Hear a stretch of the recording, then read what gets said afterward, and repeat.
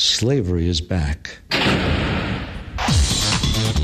Welcome to a place where private business profit from a captive labour force, yet pennies are spent on medical services to a population in which the Indigenous, the poor and the mentally ill are overrepresented. Where isolation, humiliation and degradation are facts of life. Welcome to prison. It depends who's telling the story, I suppose. The prisoners would have one view, the people who work in the prison system would have another, and I think it's up to people to decide where the truth is. Give government propaganda and the media spin doctors the flick. And check out Doin' Time for news, views and tunes on prison issues from Guantanamo Bay to Christmas Island to prisons and detention centres everywhere. Every Monday at 4 p.m. on your community radio 3CR. We are still fired up and we're still talking about revolution.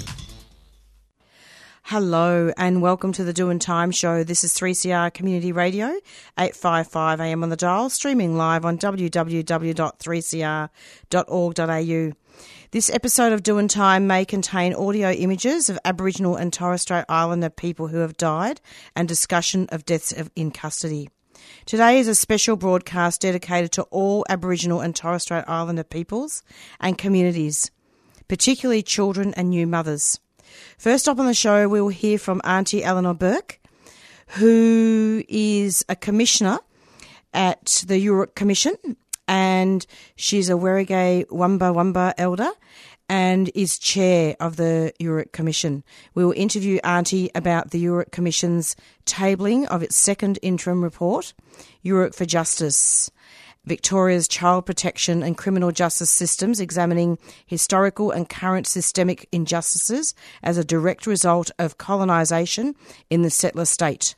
We will discuss the important findings and recommendations for reform in this report. Then we will bring you an interview with Debbie Kilroy from Sisters Inside about Queensland's new watch house laws categorically violating children's rights and further exacerbating the human rights emergency in Queensland's already broken youth justice system, disproportionately affecting Aboriginal and Torres Strait Islander children. 180 Aboriginal rights activists, human rights experts, disability advocates and social services unite against Queensland's new watch house laws. And Debbie has organised a massive mass rally in Queensland. We'll speak to her about that. Listeners may recall that some weeks ago now I interviewed Deputy Chair Professor Sue-Ann Hunter about the Commission and its findings regarding injustices in the criminal justice system.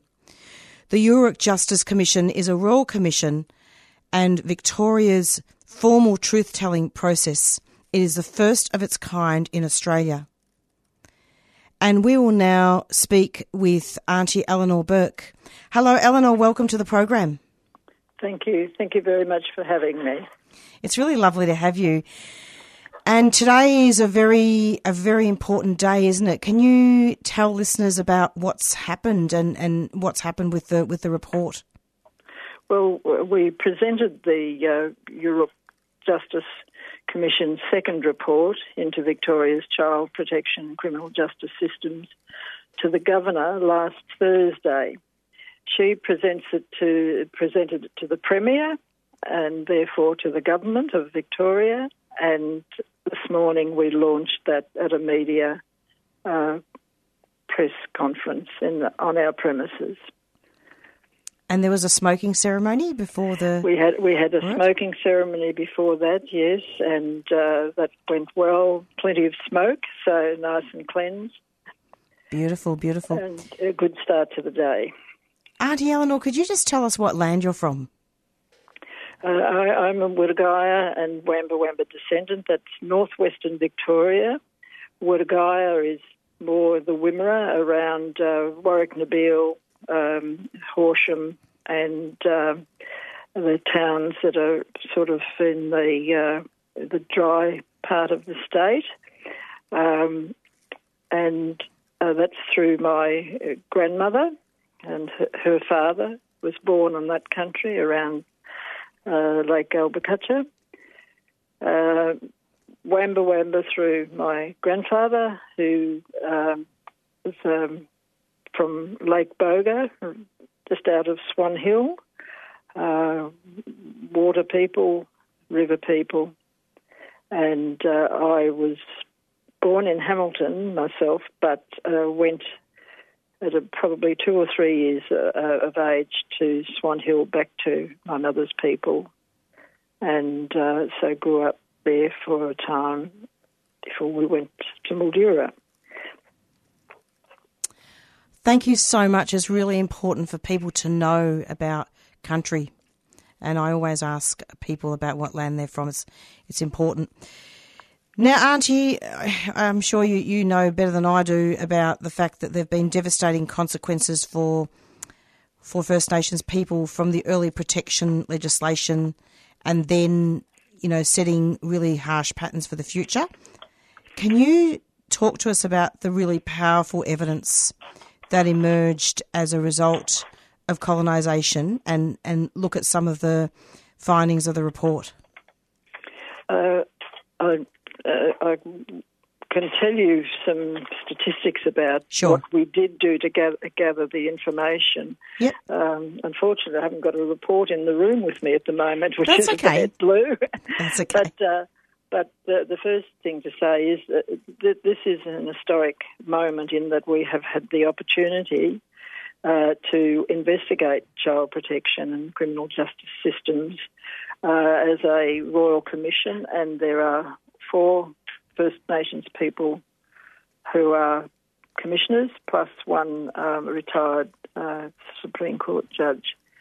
And we have done our work through the usual research, but also by going out to our people after we had elders who appeared in the first lot of hearings advise us that these were spaces that we should be looking at child protection, dislocation from country, and the bad things that happened at the beginning, which have really continued until today. It has been a gruelling agenda, to be honest, and we are very pleased that we're able to get a 2-part report out with some 46 recommendations. But we engaged with so many of our people, both on country and in our hearing room, and people were so generous in telling us their story, their truth about things that had happened to them in these 2 spaces. So we were listening to the voices of our people as well as the voices from government agencies, as well as looking at some of the historical documents. We visited adult and youth prisons as a collective, and we received about 100 submissions from people about topics relating to this work. That's really important information, actually. And I'm just having a look at the summary here, Auntie, and I just wanted to see if you wanted to comment. Can I just read out something here for you, and maybe you can just comment on that? Is that okay? Yes. Yeah, so the URIC makes 46 recommendations, as you said, across 5 categories, and that's the transformative change of the child protection and the criminal justice system, where the treaty process recommendations are looked at, and urgent actions across both the child protection and criminal justice systems relating to accountability and cultural competency. I won't read them all out. I just thought I'd just read them out just to jog your memory. Yes. Well, there's sort of 2 parts to that piece you've read out. One is, the immediate and what can be done quickly by government that has been outstanding for such a long time, from previous reports. And I think many of those things there to do with bail and the age of children, kept in prisons, and very well known from previous reports of government. And there is some commitment, some change in attitude about some of those things. But the test will be when government received this report formally just what else can be done, and we've made it clear that we need more to be done, not to be part of something that still leaves a situation where our people stay within the system.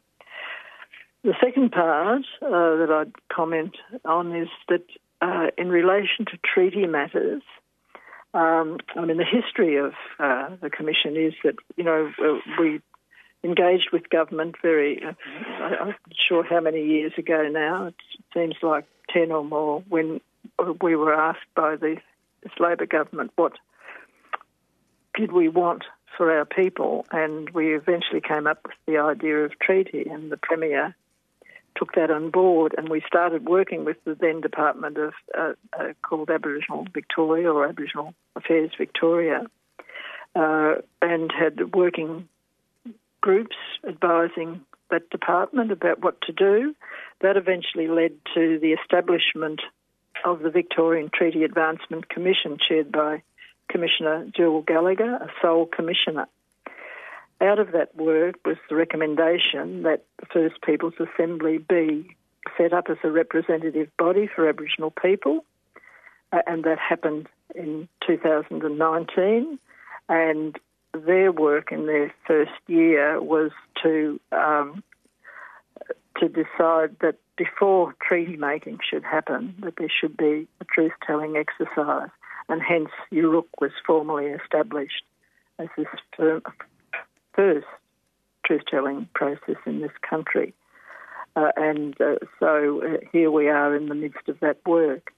I think it's important to note that the work that was done by Commissioner Gallagher at the time already had an agenda for the First Peoples Assembly, and that was to talk to government about the Self-Determination Fund, to talk about how this could happen, treaty negotiating, and a tribunal for dispute. So all of that has happened and is happening, so that this particular assembly will get to work on treaties, what the situation is with treaties. So it's been a long road. It didn't happen quickly. It happened, before we got involved, of course, in the time frame that I've described to you, because many of our elders were engaged in this space, fighting for child protection and criminal justice matters. It's just, in your opening remarks, you talk about the fact that there's been a lot of stories of racism and discrimination, of injustice and trauma, and that's actually the basis of the report, isn't it? And giving an example of babies being put on a path to the child protection system where they get taken away even before they're born. Yes, well, the mother is visited, and when the child is due to be born, the baby's taken if that mother's had contact with the welfare system. Yeah, that's really about a second stolen generation, isn't it? Well, it is, and that's part of that story, yes. I'm really glad that this was spoken about during the opening remarks of the press conference this morning. Yes. Well, the thing about the stolen generation, it's a sort of a continuum again, from those early days.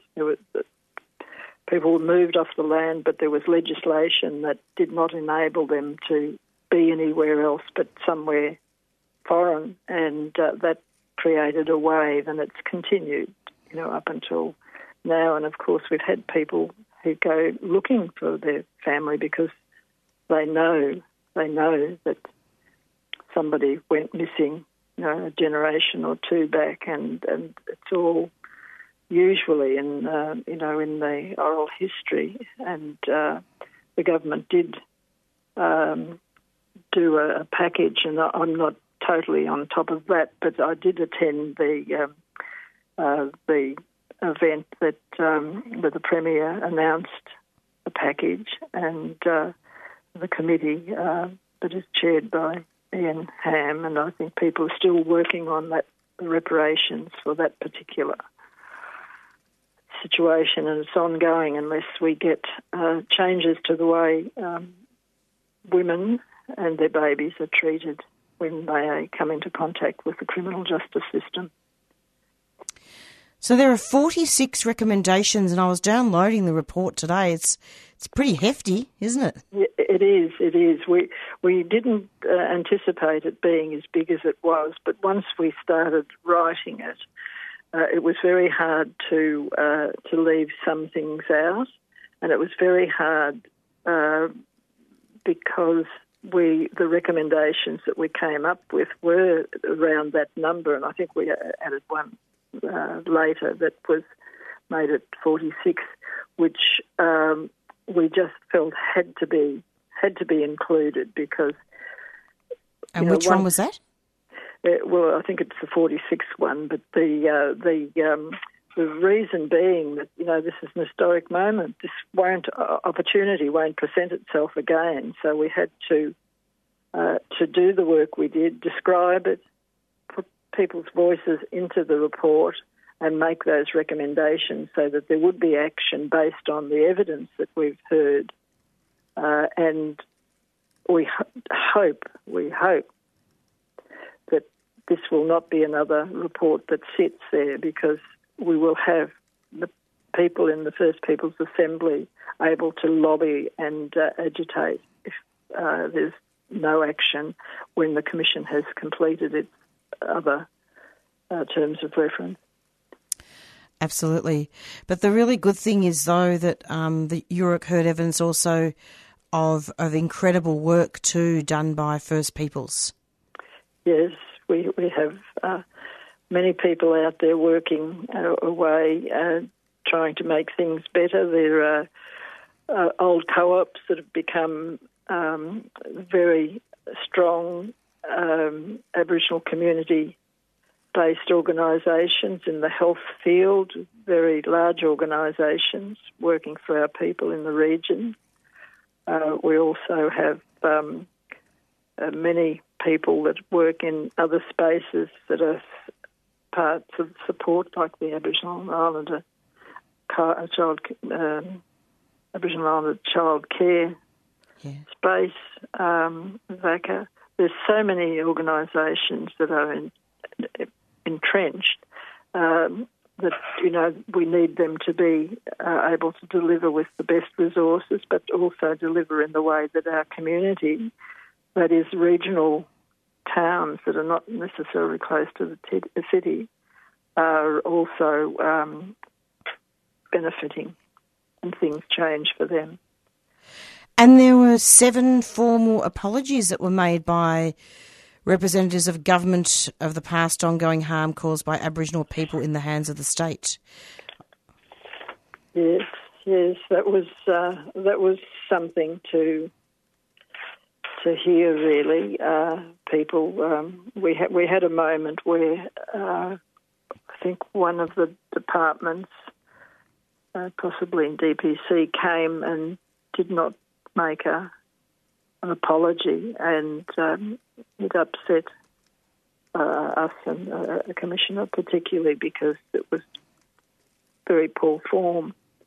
Yeah. And once that happened, we had people not acknowledging the traditional owners. I'm sorry, I meant to say there. That's okay. Yes, and when that happened, it changed the way senior bureaucrats presented, and ministers and heads of authorities like the Chief Commissioner of Police. And we had those apologies with a lot more attention that we might have had otherwise. And we still want to engage with the Chief Commissioner of Police, because it's unfinished business there in terms of reminding police about training of police so that things improve in that space as well.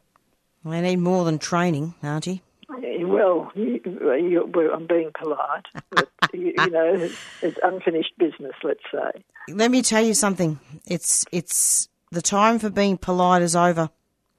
Yes. It's, there's nothing, I'm not saying we have to be rude, but it's fantastic. The report is living testimony to the fact that there have been gross human rights. You know how you were just talking about recommendation 46?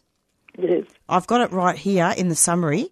Yes. And it actually says legislative reforms required to enable URUC to fulfil its mandate for truth-telling, recommendations 45 to 46. Yes.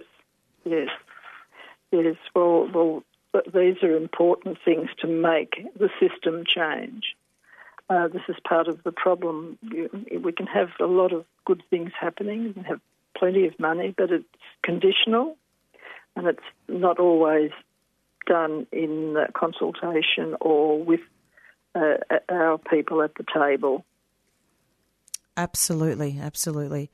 And I really thank you for coming onto the program, because you know it's been would have been a very heavy day for you, Auntie Eleanor, with the press conference as well. So I really appreciate your time here on this show, and I'm very honoured to have you.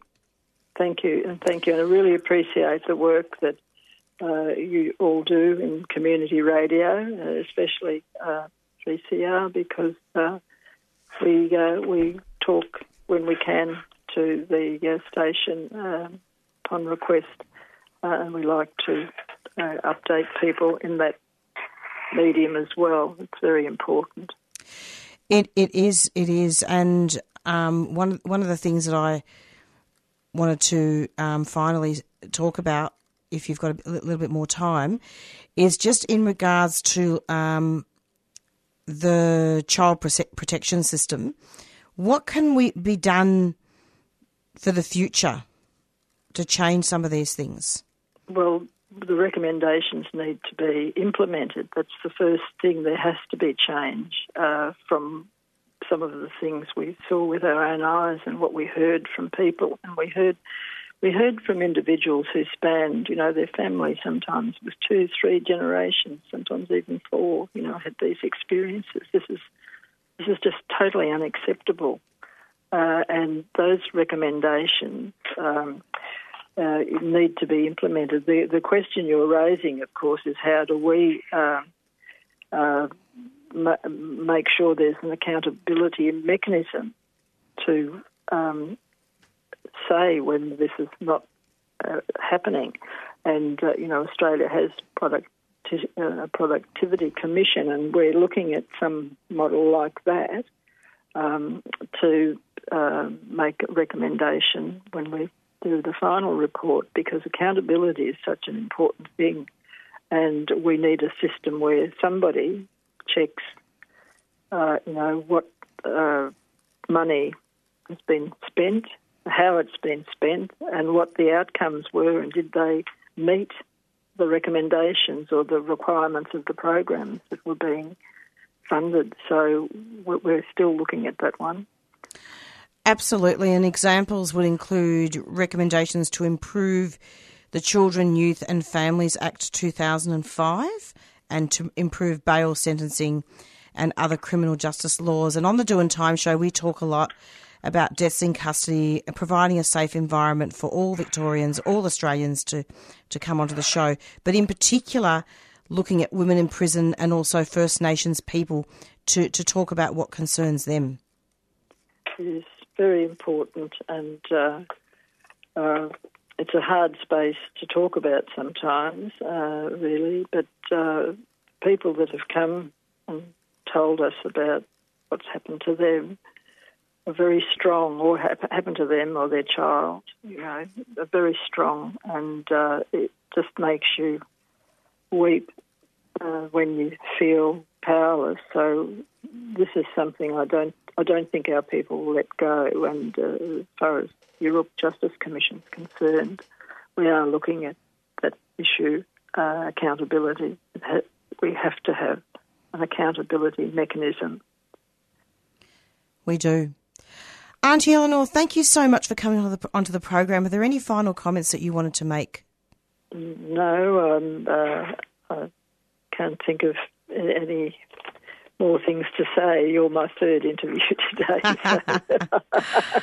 So I'm pleased to be speaking with you now, and lovely. Look forward to it again in the future. Absolutely. Thanks, Auntie. Thank you. Thanks you very much. Take care. Bye-bye.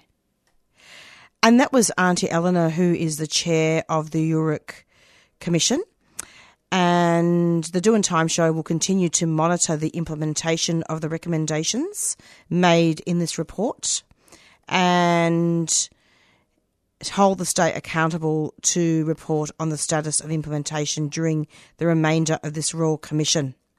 And if you want to have a look at the report, you can jump on the URIC Commission website or Google URIC Commission. And we'll speak with Debbie Kilroy from Sisters Inside next after a short break.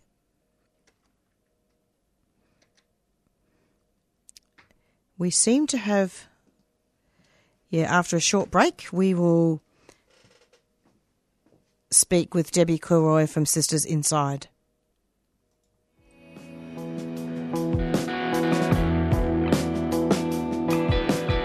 Vibe Union is bringing exciting, ongoing showcases of local talent across Melbourne.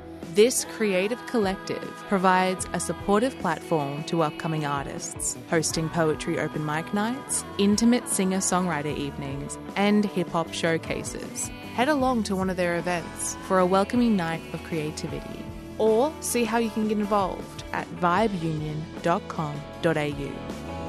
Vibe Union is a 3CR supporter.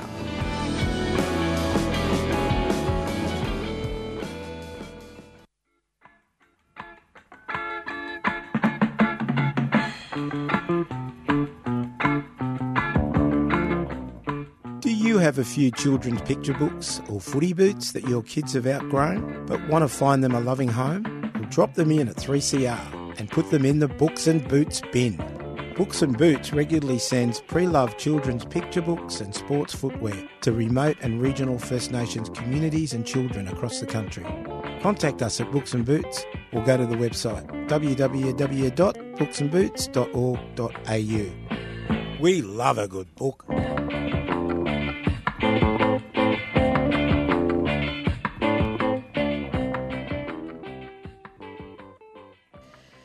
And you're back with the Doing Time show, and you just heard an interview with Auntie Eleanor Burke about the second report tabled with the URIC Commission in regards to reform of the child protection and criminal justice system, although eventually we're going to have to have abolition at some stage and put in alternative services. There is a human rights emergency in Queensland's already broken youth justice system that disproportionately affects Aboriginal and Torres Strait Islander children. This violates the Convention on the Rights of the Child, an international legal instrument that stipulates the minimum conditions needed to detain small children. The Doing Time show condemns the Queensland Government's rushed amendments that, having now passed, will override the state's Human Rights Act to allow adult watch houses to be used as youth detention centres for the next 3 years. Australia's first and only Aboriginal-led coalition of legal, health, human rights and First Nations organisations Change the Record and other organisations have condemned this. And pretty soon we're going to be speaking with Debbie Kilroy from Sisters Inside, who will talk to us about the new watch house laws, and I am going to also take the opportunity to ask her about her work and Sisters Inside. I've been trying to secure an interview with Debbie for many years, so I'm really looking forward to it. Hello, Debbie. Welcome to the program. Oh, hi, Marissa. How are you going? Good, thanks. And you? Yeah, great, thank you. That's great. So, Debbie, it's a horrible thing. It's a catastrophe, isn't it, what's been happening in Queensland? But before we talk about that, just wondering if you could tell us a little bit about Sisters Inside first. Sure. Sisters Inside's an independent, non-government organisation which exists to advocate for criminalised and imprisoned women and girls, their children, families and communities, and we do so alongside them. So basically what that means in practice is that we started when I was in prison, the organisation, when I was part of the Life as a Long-Termers group, and when I was released on parole, went back to prison and we changed our name to Sisters Inside. And we've been operating ever since, and we're an abolitionist organisation. Fantastic.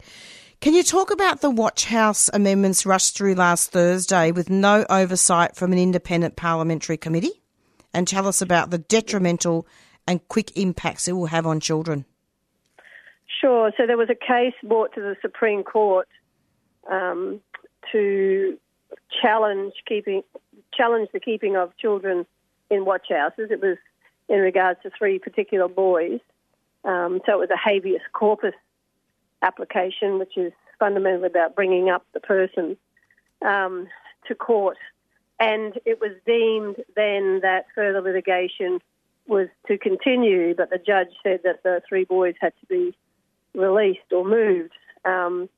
So in the wash-up of that, what we found out later is the organisation that filed that legal action also wrote a letter to the government saying that they wouldn't take any further litigation as long as they worked with them to get children out of watch houses. But as we know, that they can't make a promise like that in regards to other organisations. So there was advice, it seems, from the Solicitor General, and the advice, it seems, even though we haven't seen it and the government will not disclose it to anyone, is that they either have to release children or legislate that watch houses are children's prisons, and they went further to legislate that parts of adult prisons could also be children's prisons. And so the government took that action and tried to sneak it through a bundle of amendments on the Wednesday, and the amendments were passed by Thursday afternoon, so within 24 hours, and they had to suspend the Human Rights Act as well to do that. So highly concerning, obviously, because they also made the law retrospective for 30 years, so the advice was that children had been detained illegally because specific orders weren't made at the time over 30 years. So it's to clean that up and to stop any, what they think, civil action, class action that could be undertaken now. Do you think there could be a class action momentum? We're working on that with lawyers and barristers now. So we'll wait and see. Very important. And were you involved in organising a mass rally for this? We did. We Sisters Inside organised a snap rally on Thursday morning and for 3 p.m. on Thursday afternoon. And we had a good turnout, which was great. Lots of media, lots of demands for this amendments not to be passed. After the rally, a few of us went into Parliament House to watch Mark Ryan, the Minister for Cops and Cages, to move the amendments. However, by the time that we got into Parliament House, there was a security officer that wasn't too happy with me because I was tapping the chair, not loudly, just I was listening intently and just, like if someone taps their foot, I tap my fingers. Yeah. Anyway, I was told by the security guard that I wasn't allowed to tap my fingers. It was like on the chair. It was a leather chair. So, okay. So I stopped, and then she had a problem with my shirt, Sisters Inside shirt, and said, you can't wear political statements here. I said, it's not a political, well, it probably is a political statement, but I mean, it's Sisters Inside. It is the organisation that I work for. And I said, and this government funds us. And she said, well, does the LNP fund you? It's like, well, they're not in power, but when they were, yes, we had funding from them, like contracts continue on. But anyway, and then she told me to stop talking, and I said, well, I'll stop talking if you stop asking me questions. Like, it's the only reason why I'm talking. Anyway, not long after, the head of security came, this other woman standing over the top of me with police and said that I had to go. And I tried to explain to her that I was told to stop tapping my fingers, blah, blah, blah. Anyway, long story short, I was thrown out then. So we missed Mark Wright. I missed Wright, and a couple of colleagues of mine from Sisters Inside. We all had to leave. And one of the young women who was there from another organisation and had their T-shirt on said to the head security guard, well, what about my T-shirt? And the security guard said, yes, I'm going to get to that T-shirt, even though we'd been through security and explained everything and was clear. Anyway, so we missed the passing of the amendments to become law because of getting thrown out of Parliament. The People's House, but it's obviously only for certain people for certain times. So yeah, it was pretty disgusting all the way around, really. That's just really despicable. I'm not surprised, but that's demonisation, isn't it? It's clearly targeting. And, at the end of the day, waking up on Friday morning, with such despair about what this government has done, really, and what they continue to do, which is brutalise not only the children today, tomorrow, next week, but for generations to come. And they clearly know that they are doing that. And did it without a blink of an eyeball. Excuse me. I'm so glad that you told us, Debbie, about this. It's so important because the Doing Time show talks a lot about discrimination and demonisation, from all communities. So can you talk about the Watch House? What's it like inside a Watch House? Sure. So we're in watch houses all the time. I'm in watch houses. So a watch house, but fundamentally watch houses were built as like a holding, a back cell, to a cop shop to hold someone for less than 24 hours, while they arrested, gone to court, released or sent to prison. Over the years, obviously, they've had to build more concrete cages because there's more people that get arrested, etc. So they're in concrete cages. Well, when I say cage, I don't mean a physical cage with bars. I mean a cage, concrete, where you can't get out. So they're concrete cells with, the bed or the slab is built into the wall. It's called a bed with a toilet.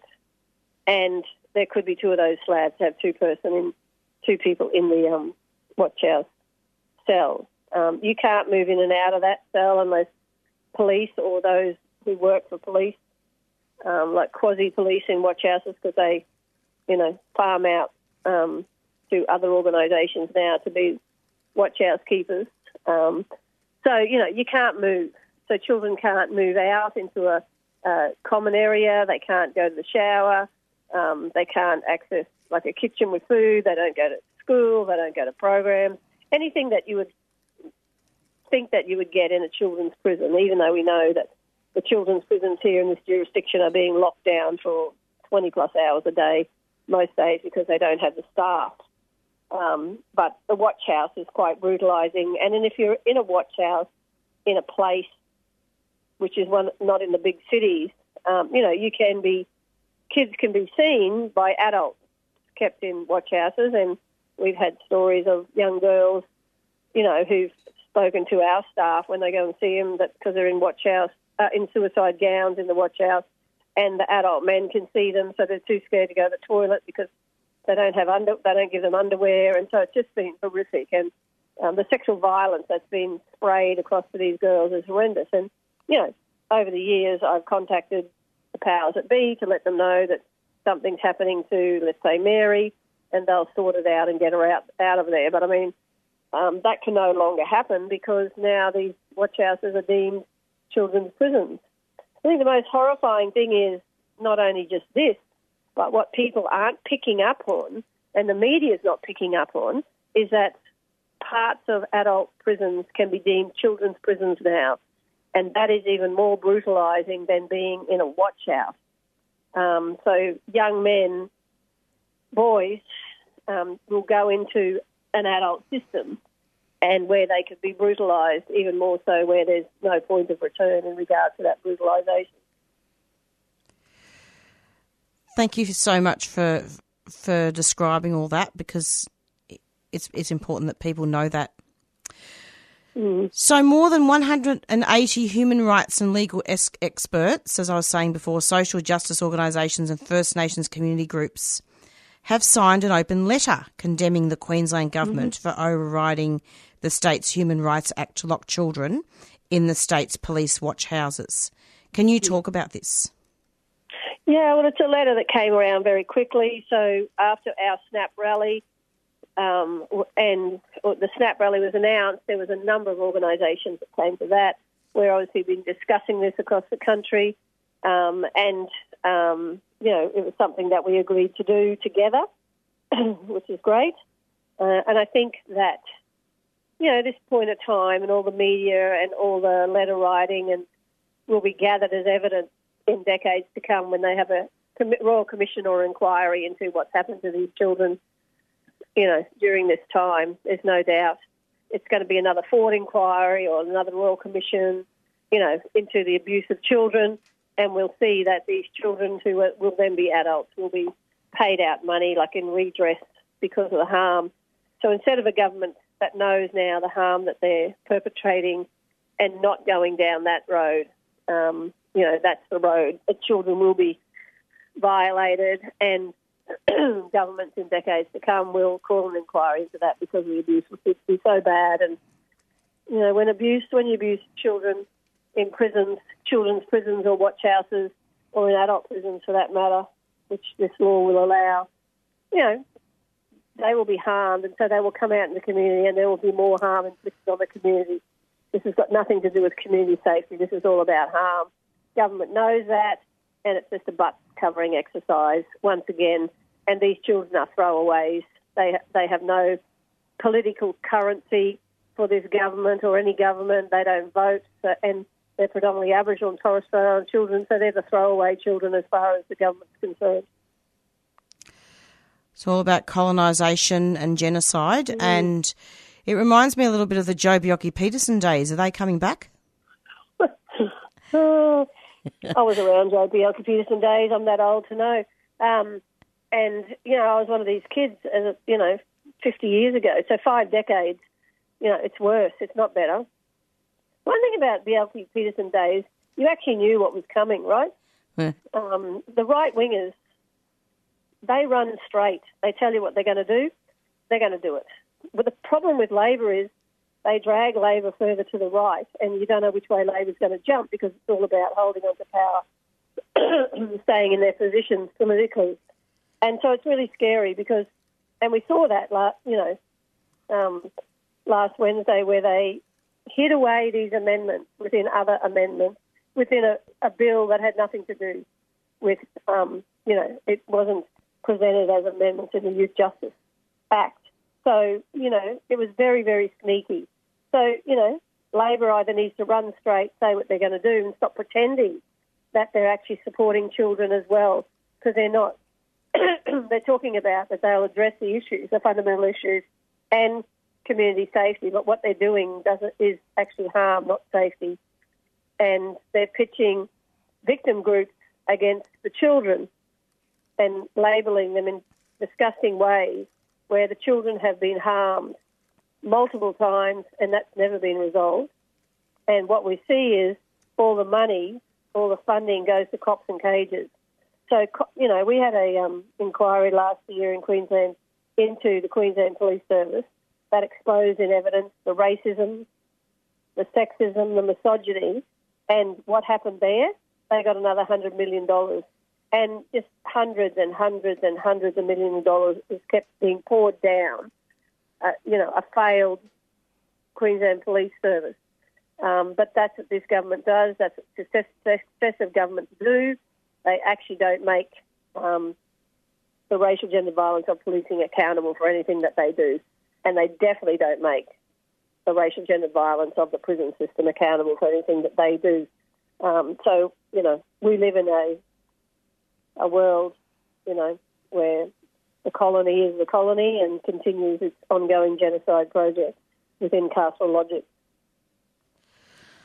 Absolutely. And finally, can you tell listeners some alternatives to watch houses? Well, there's many alternatives to cages, and that's easy. Stop locking up kids, right? Support children in the, it's okay. We've got to think about the prison industrial complex and all its tentacles. And one of those tentacles is a family policing system, right?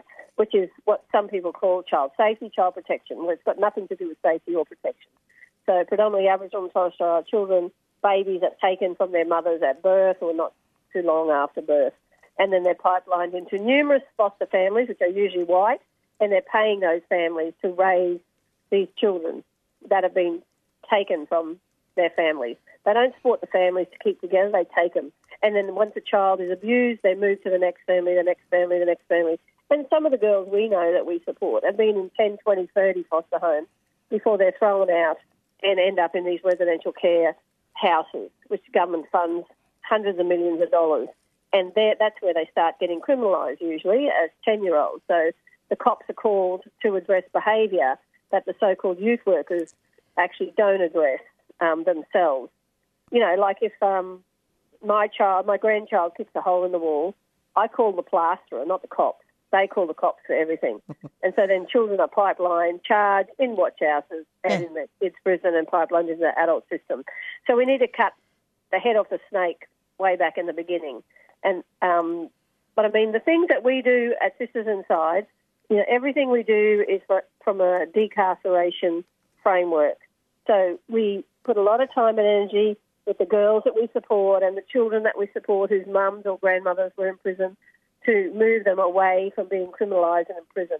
And that's longevity. It's about walking with the family for many, many years, if not decades.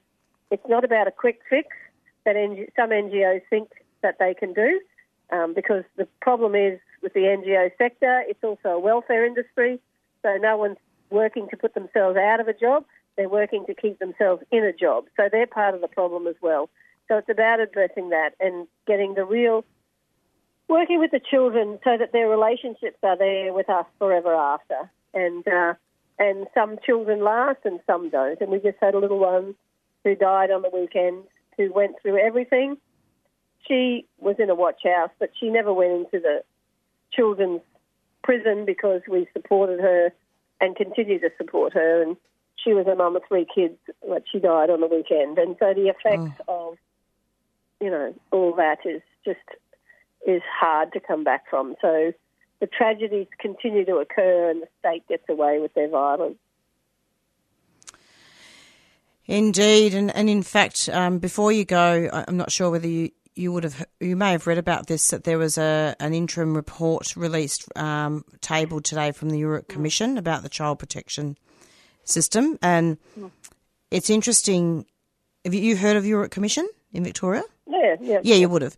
And during the opening remarks, and this really ties in with what you're saying, and I quote, it says, "We heard about a child protection system," these are opening remarks at the press conference today, about a child protection system that was often too quick to remove children because Aboriginal families did not fit white middle-class views about how children should be raised. Now, obviously, Sisters Inside specifically doesn't just have Aboriginal children, isn't it? It's all children across the board. That's right, yeah. Yeah, but Aboriginal children are very much overrepresented. Mm-hmm. Well, that's right. They're over-incarcerated. We call it mass incarceration. We don't talk about overrepresentation. And the reason why we don't use that language is because that suggests that some representation is okay. Where we don't believe that any representation of any Aboriginal and Torres Strait children or any other child who's living in poverty with their mother affords to have the family policing system in their lives and where their children are taken because they're black or they're poor or both. This is a construct of racial capitalism, and this is what must be dismantled. And a lot of people make a lot of money on the backs of the children and the families and the communities that we're talking about. And no one seems to be courageous enough to dismantle these systems so that we all can share the wealth that we have in this country. And we have a lot of wealth in this country. We can end poverty overnight, but we choose not to. When I say we, I'm talking about the state. And this is the issue. I remember, I don't know how long ago, maybe 2 decades ago. Anyway, a while ago, that they had the National Homelessness Conference here and in Magadan and at the convention centre, and I was asked to speak. And when I got up and I looked around, there was thousands of people, and I went, oh, my God, no wonder we have a problem with homelessness, because look at all of you getting paid. And that welfare sector is even huger than ever. So no housing's being built. We're just paying for programs and staff to address homelessness. How can you do that if there's no home? Why are we funding people to address homelessness, or organisations for that matter, when there's actually no homes? The money needs to go into building. And this is an issue. This is a welfare industry that the so-called, middle-class white sector advances itself in and builds their own silos of empires. Which is why I deliberately used the word overrepresentation, because I really wanted you to talk about this, and we've both succeeded, I think, in delivering some really important information. 1788 all over again. Mm-hmm, and some. Yeah. Thank you so much for coming onto the program. Any final comments before you finish? No, I don't think so. Not unless you've got something to ask me. Good. But no, thank you for having me, and great to talk to you. And I think we just got to keep fighting the good fight, all of us. We do. Yeah.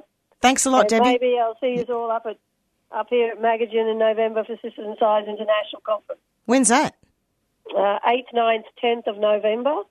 So the conference is Abolition Feminism Now.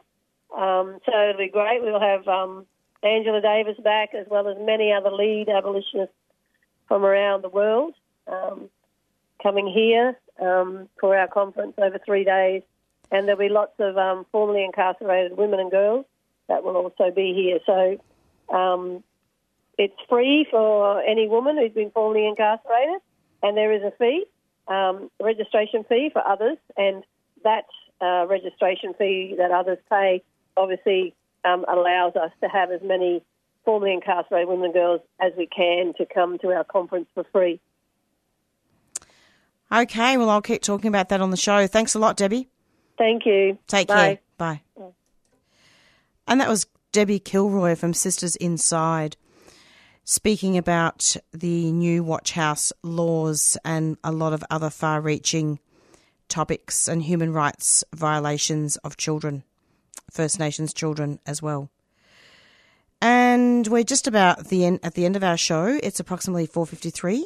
Thank you to Auntie Eleanor for speaking on the show from your commission, and thank you to Debbie as well. I wanted to also issue a special thank you as well to Evan and Rachel. Rachel is from Change the Record and has been doing some media work with them, with that coalition. And also Evan has been doing some media work with the Europe Commission. And thank you indeed for these two wonderful people who have helped me to prepare materials for today's show. It's approximately 4:54. And we're going to be going out now with our theme song, Black Fella, White Fella by the Rumpy Band. And watch this space. Stay in and come in every Monday. Listen to the Doing Time Show every Monday from 4 till 5. It's been a long day. Anyway, thanks a lot. Bye. Be kind to each other.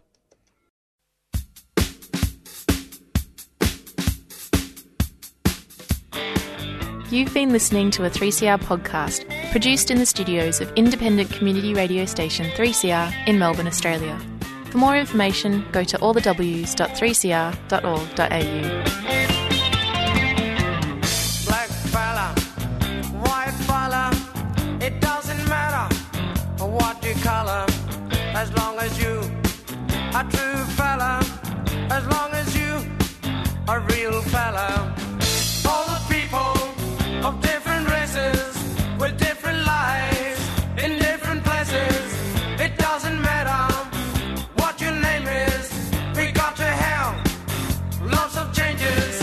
We need more brothers if we're to make it. We need more sisters if we're to save it. Are you the one who's gonna stand up and be counted? Are you the one who's gonna be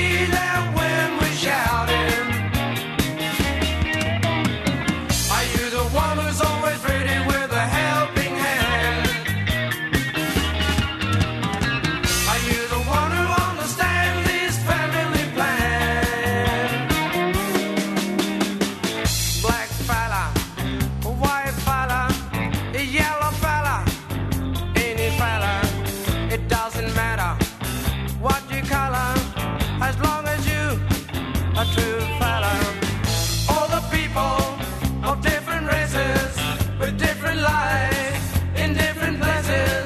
It doesn't matter which religions. It's all the same where the ship is sinking.